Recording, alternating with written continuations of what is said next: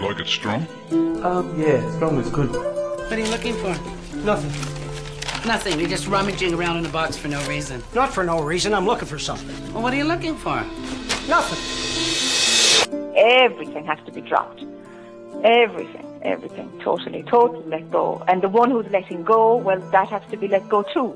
Yeah, and who lets that one go, you know? So, but it goes when it's got no reference point at all. So it's like you drop until there's no reference point at all. Welcome to the Urban Guru Cafe.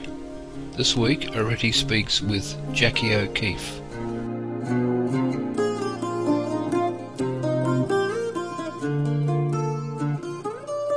I was listening to some of your podcasts and you said that you actually started looking for answers in psychology and spent 8 years in psychology, and after that you realised that you weren't what you thought you were or something like that, and it was almost like you were kind of implying that you got to the state of being observer, if you like, of your thoughts after the therapy. That's not very common for people to arrive at that after therapy, is it? After 8 years of unpacking the I story, thinking that was all real, yes, the position of observer seemed to be well established after that, because I suppose that the pointers that came from the therapists that I was seeing over that time, they used that skill, not knowing that it was aligning with the spiritual path. I'm sure it came from a psychological background. But for sure, there was a sense of talking about who you were not without using that language. And the more that I unpacked, the more that I saw, but I'm not that. And I only think like that because of that. So any thought that was ever perceived from that time and for the subsequent, 15 years, I guess, a habit had developed. When a thought was noticed, it was like, so where did that come from? How come that got built up? And invariably, you can see that it's a learned pattern. It's just something that I would now say is maybe a paradigm passing through consciousness. A thought that happens to be downloaded by a mind as long as it thinks it's subjective. But of course, once you see that there's no separation and that there is no individual existing anywhere, nothing can exist at all, then thoughts pass through without them being noticed. So it very much helped in terms of being able to see what a thought was, and automatically mind learned a new pattern. Instead of identification, it went into, how did that get built up? How come that one was believed? And so observer became finely tuned then in my 20s as a result of that. And it's funny because the pointers are everywhere. You know, it can be coined as non-dual, it can be pointed as neo-Advaita, whatever. But despite all the labeling, there's cracks everywhere. There are cracks everywhere, just showing from wherever mind is at, wherever identification is at, that, hey, look, you're not this, you're not this, you're not your anxiety. The worst thing about fear is the fear itself. You know, feel the fear and do it anyway. It's like it's coming from every sector, just tiny little snippets of pointing to an observing capacity. Yeah, to the falsehood of this idea of that we can actually identify who this me is with the mind, perhaps. Yes. And it's a little bit of a catch-22, isn't it? Because in the world of therapy, it's all about making the I wholesome and imagining that a phenomenal happiness is real and that it's lasting and that it's worth going for. Which, of course, that's just the next lap to see that all of that is rubbish too.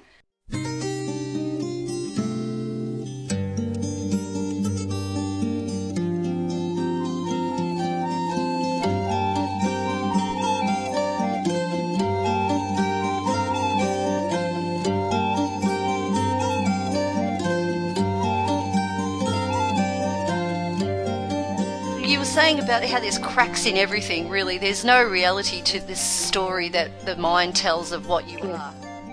For some, they arrive at that point quite early on, and perhaps the role of psychology and therapeutic work helps to see this, that whatever system is presenting as real, there's always a crack in it. There's always some splinter of lack of reality or inauthenticity if the ripeness is there to see it, if that maturing of mind, the spin out of this pseudo-reality has begun.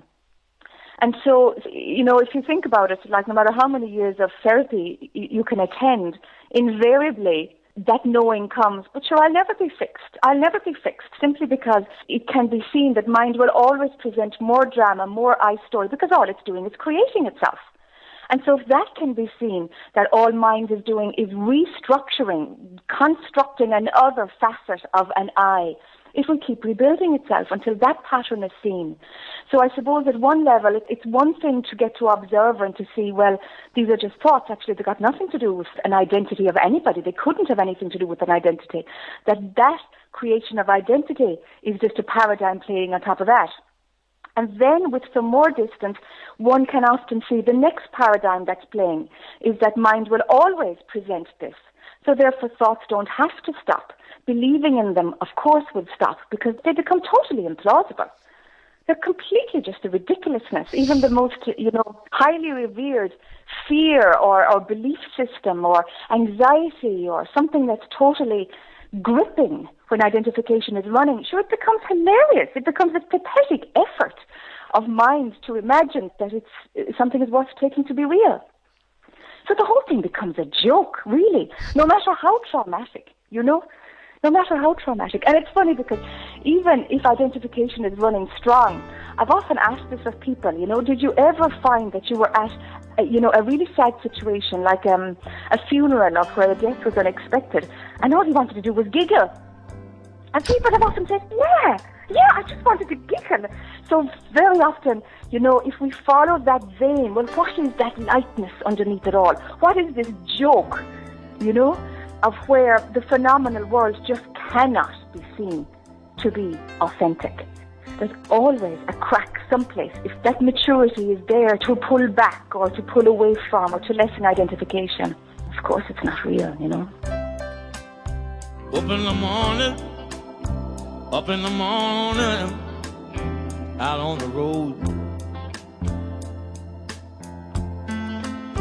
Yeah, my head is aching. Yeah, my hands are cold. And I'm looking for the silver lining in the clouds.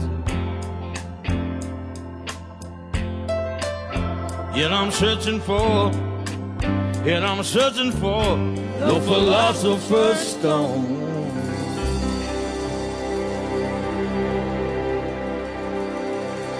When you got to that stage where it was clear that you obviously weren't what you were thinking you were, and then you said you just thought, well, that's it, I really want to find out what's going on here, so you isolated yourself. So how long a period of an isolation did you spend, and also is it necessary for us to, you can't generalise obviously as to what you do once you're at the observer stage, because it all plays itself out and there's nobody doing anything, so there's no pattern to how it actually comes to a point where all of it falls away. Yes. No, there is no pattern, and thank heaven, because then, there'd be no exploration, there would be no journey. The phenomenal world would end the moment that you hit the first advice piece of information, and the whole thing would be, okay, I'll just press the exit button, beam me up, Scotty, the show's over. And hey, the unraveling is part of the fun too, just the unfolding and the realization. That's what the phenomenal world has to offer in this movie. So, enjoy the movie while you think there's somebody there to enjoy it. Why not? There's no denial going on here, of the potential fun, even if it is not real, not good enough, and in a dream. Hey, enjoy it anyway. It's all of manifestation is one big joke, and the capacity to enjoy it happens in consciousness. It's not enjoyed by anybody, but to deny it, I don't know. It's like embracing it all. Embracing it all happens in consciousness. So wanting to beam me up, Scotty, and just have one path and one way out of it, it just wouldn't make any sense at all. So, it's funny, you can say the same thing at a satsang sitting 20,000 times, and, one person hears it, and they've been coming for a year, and then they're like, oh, you never said that before, and it's like, oh dear, it's been repeated and repeated and repeated. And there's something beautiful in that, in the timing of how consciousness embraces linear time, and there will only be a popping or a revelation or a big crack in the matrix when consciousness is doing it, pointing yet again to the fact that, you can't do this. It's not going to satsang that made this opening happen either. But as long as there's an I there, the I will claim that, well, yeah, I went to satsang and I saw this from such and such a teacher. And it's like, what a load of crap. Do you know? It's nothing to do with anything phenomenal. Nothing. It's just an organic flow that doesn't take the eye into consideration at all, because that's completely superimposed upon this movement, which isn't real anyway. There's layers and layers and layers to this magical big lie, you know?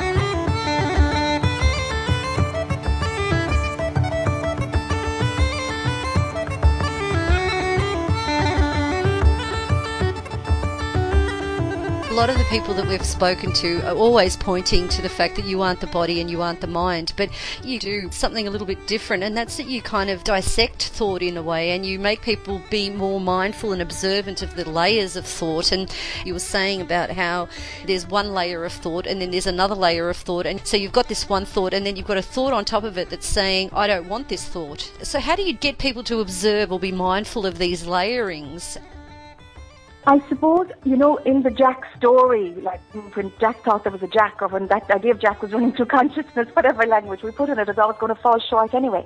But between, I suppose, the years of therapy and moving away and dropping everything and going into isolation, I got caught in that New Age movement of working with energy and working with other dimensions, and I totally got sucked into that for a few years. And at that time, certain cities developed, you know, I could see chakras, I can see all that stuff, you know, past lives, auras and all, you know, it was just open in front of me, and I could see, yeah, you're thinking this because this was believed and this experience happened, and whether it was in this era or another era, it didn't matter. It was all just a layer of thoughts. And so some capacity seemed to develop to be able to see how the structure took place.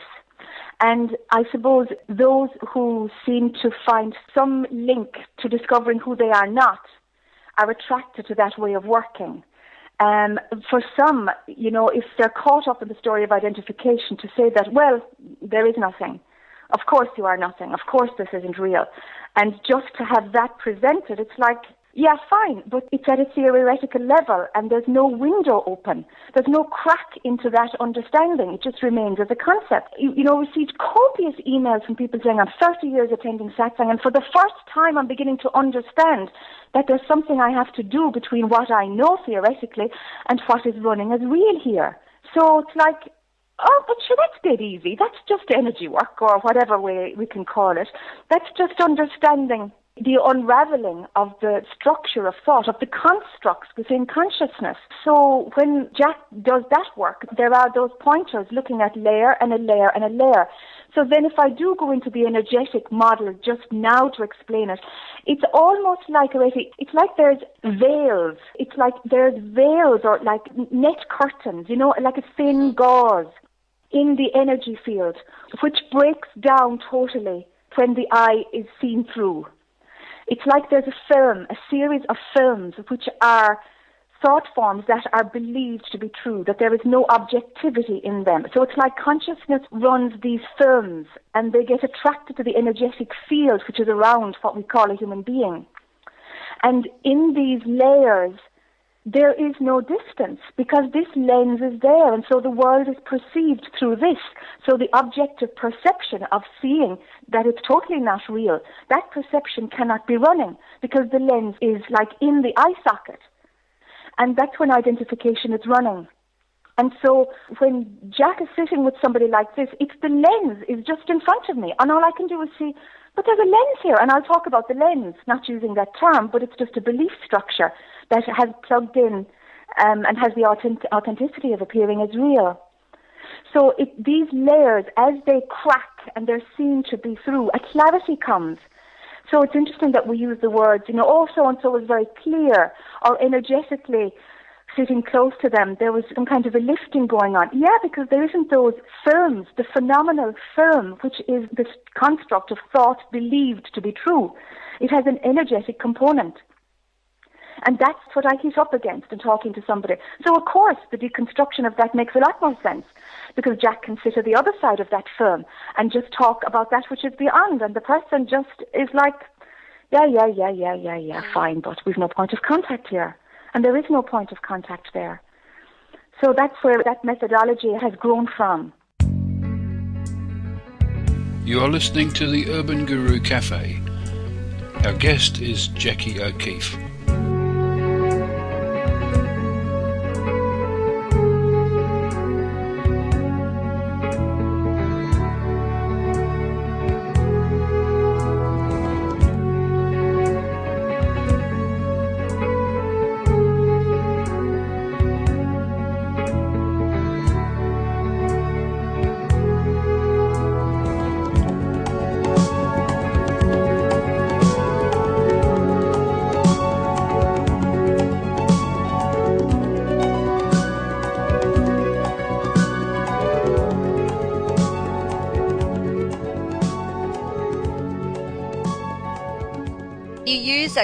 That approach to bring people to the point of at least being observant of the mind, as in being observer of the mind. That's right. That's exactly it. It brings you to the position of whatever I'm thinking, it's a lens, it's a film, it's outside of what I really am. And then they can do the work themselves.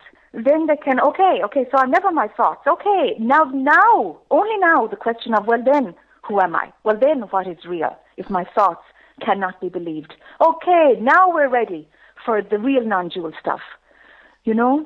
But it's all part of it. I don't kind of divide it up so much like other speakers do, you know? In terms of to deconstruct thought is not a non-dual approach, you know, because that's often said that, oh no, the non-dual perspective, it always hovers around the who am I question. And it's like, well, actually, it's not limited at all. How could it be limited? How could it be? There's just an unfolding in consciousness, and to label and to box non-dual, that's a dualistic approach again. It's like the paradoxes are hot and heavy at this point in time.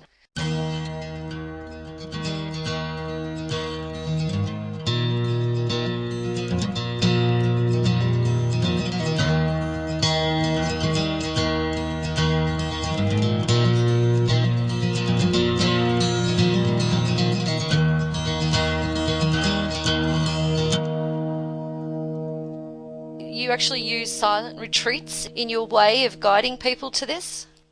Yeah, there would always be a preference for silence. There would always be a preference for silence because that's where most things can be seen once there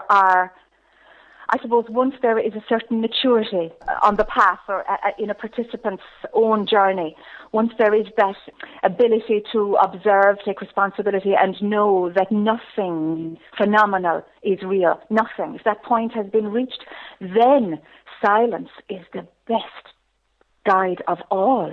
Of course it is, because there is space for that which you are not to arise. And so everything can be seen to be just what it is, just another thought. Even the idea of grace.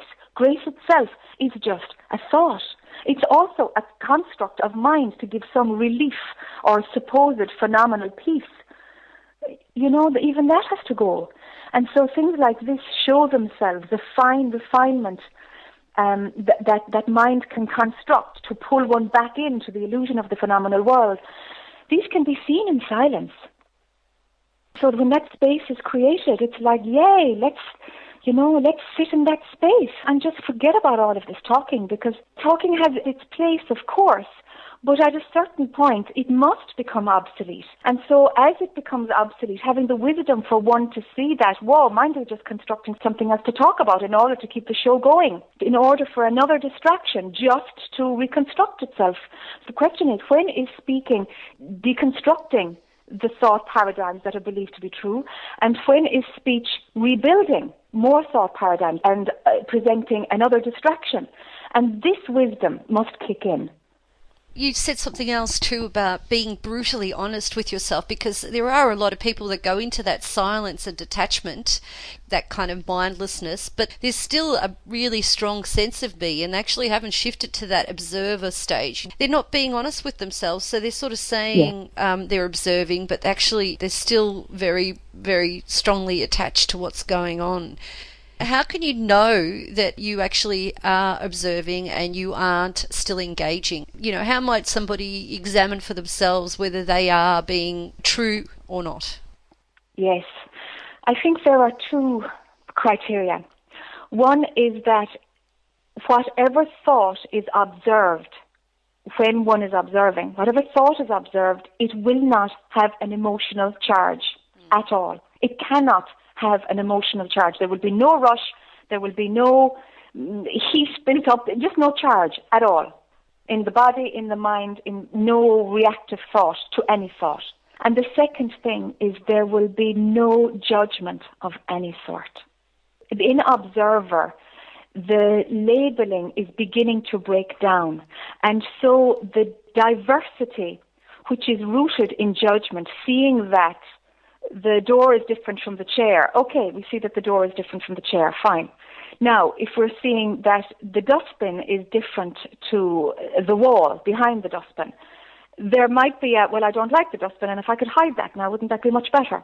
Okay, now we've got it's not two benign objects like the chair and the door. We've got the wall and the dustbin, but if I could hide the dustbin, if we've got a preference in there, if there's any type of a judgment in what is observed, then there is no honesty. That is mind presenting the idea of observing, but mind is playing. Identification aspect of mind is playing at observing. If there's a hint of a judgment, if there's a hint of that, because judgment is where labeling has gotten rooted into a subjective perspective. So the position of observer is where labeling has started to deconstruct itself. And so recognizing that, there will be no judgment in the recognition of observer mode is held. Now, it's fine one can be in isolation and, yeah, I'm just observing, all thoughts are observed. It's like, yeah, fine, but, go into a busy street and get a 9-to-5 job and whatever. Mind somebody's kids if you don't have kids yourself for a weekend, and then see if you're still in observer. And that's the test, because to avoid life is fine while you're practicing observer, but if it cannot be tested, then it's rubbish. It's rubbish.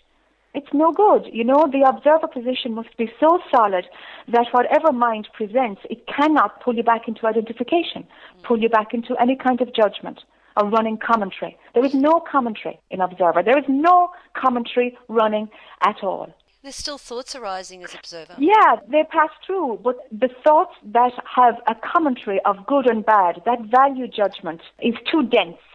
That's where mind is playing at observer. Observation doesn't have any comment because there's an equanimity about all thoughts coming in, beginning there. Now, the feeling of the emotion can still be there if it is seen that the emotion is not yours. The moment of identification is when there is the idea, I don't want this feeling to be here. I don't want this charge. That's when the I came in. Because the charge will still run through consciousness without an owner. But at one point, you've got, to establish observer, there's got to be no charge. Some capacity of seeing thoughts without charge must be established. Now, after that, a charge can return, but it's not yours, because there is an allowance for all things. Because at that point, then the desire for anything to be different has gone, because the charge isn't anybody's. These are the subtleties that people so often miss. If observer is well established, the next step is now we go after desire. Wherever there is a desire to change what is, wherever there is a preference for one thought and not another thought, one experience, not another experience, life to go a certain way, go after desires. And wherever the desire is, that is where identification is running. So from observer, if observer is established, the next step is to start watching desires.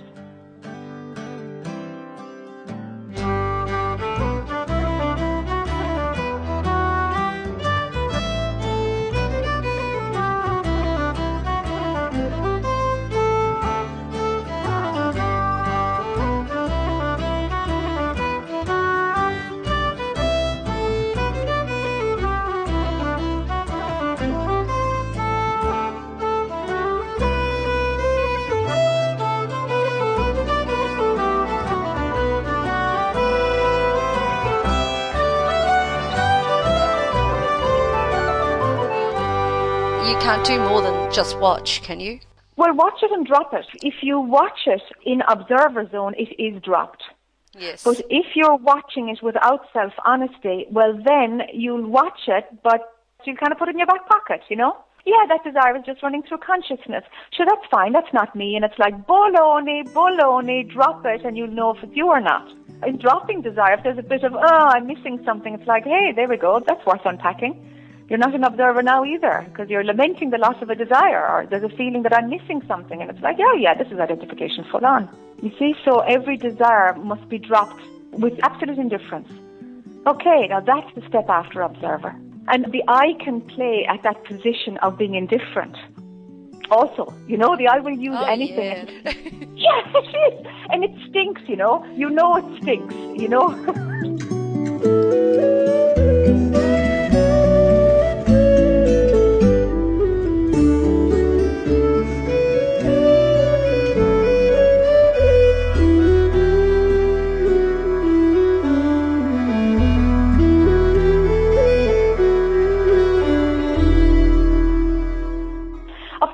There's nothing to lose and gain. So the whole thing is a joke, you know, it's a joke. So being light in it, take that light position, and if that alone, you know, can be a spiritual practice, just be light about it all.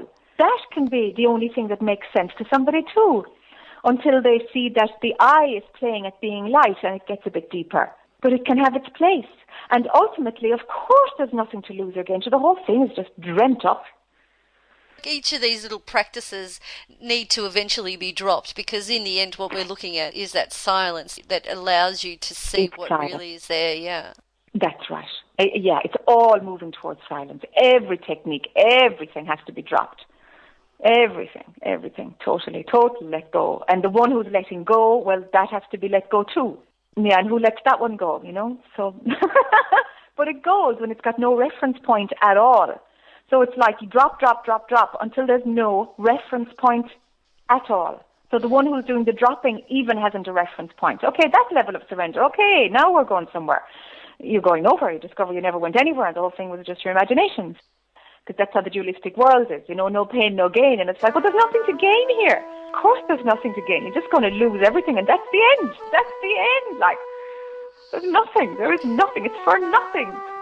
Yeah, but I want nothing. Oh, no, you don't want nothing. You want the idea of nothing. Yeah. It's a hoot.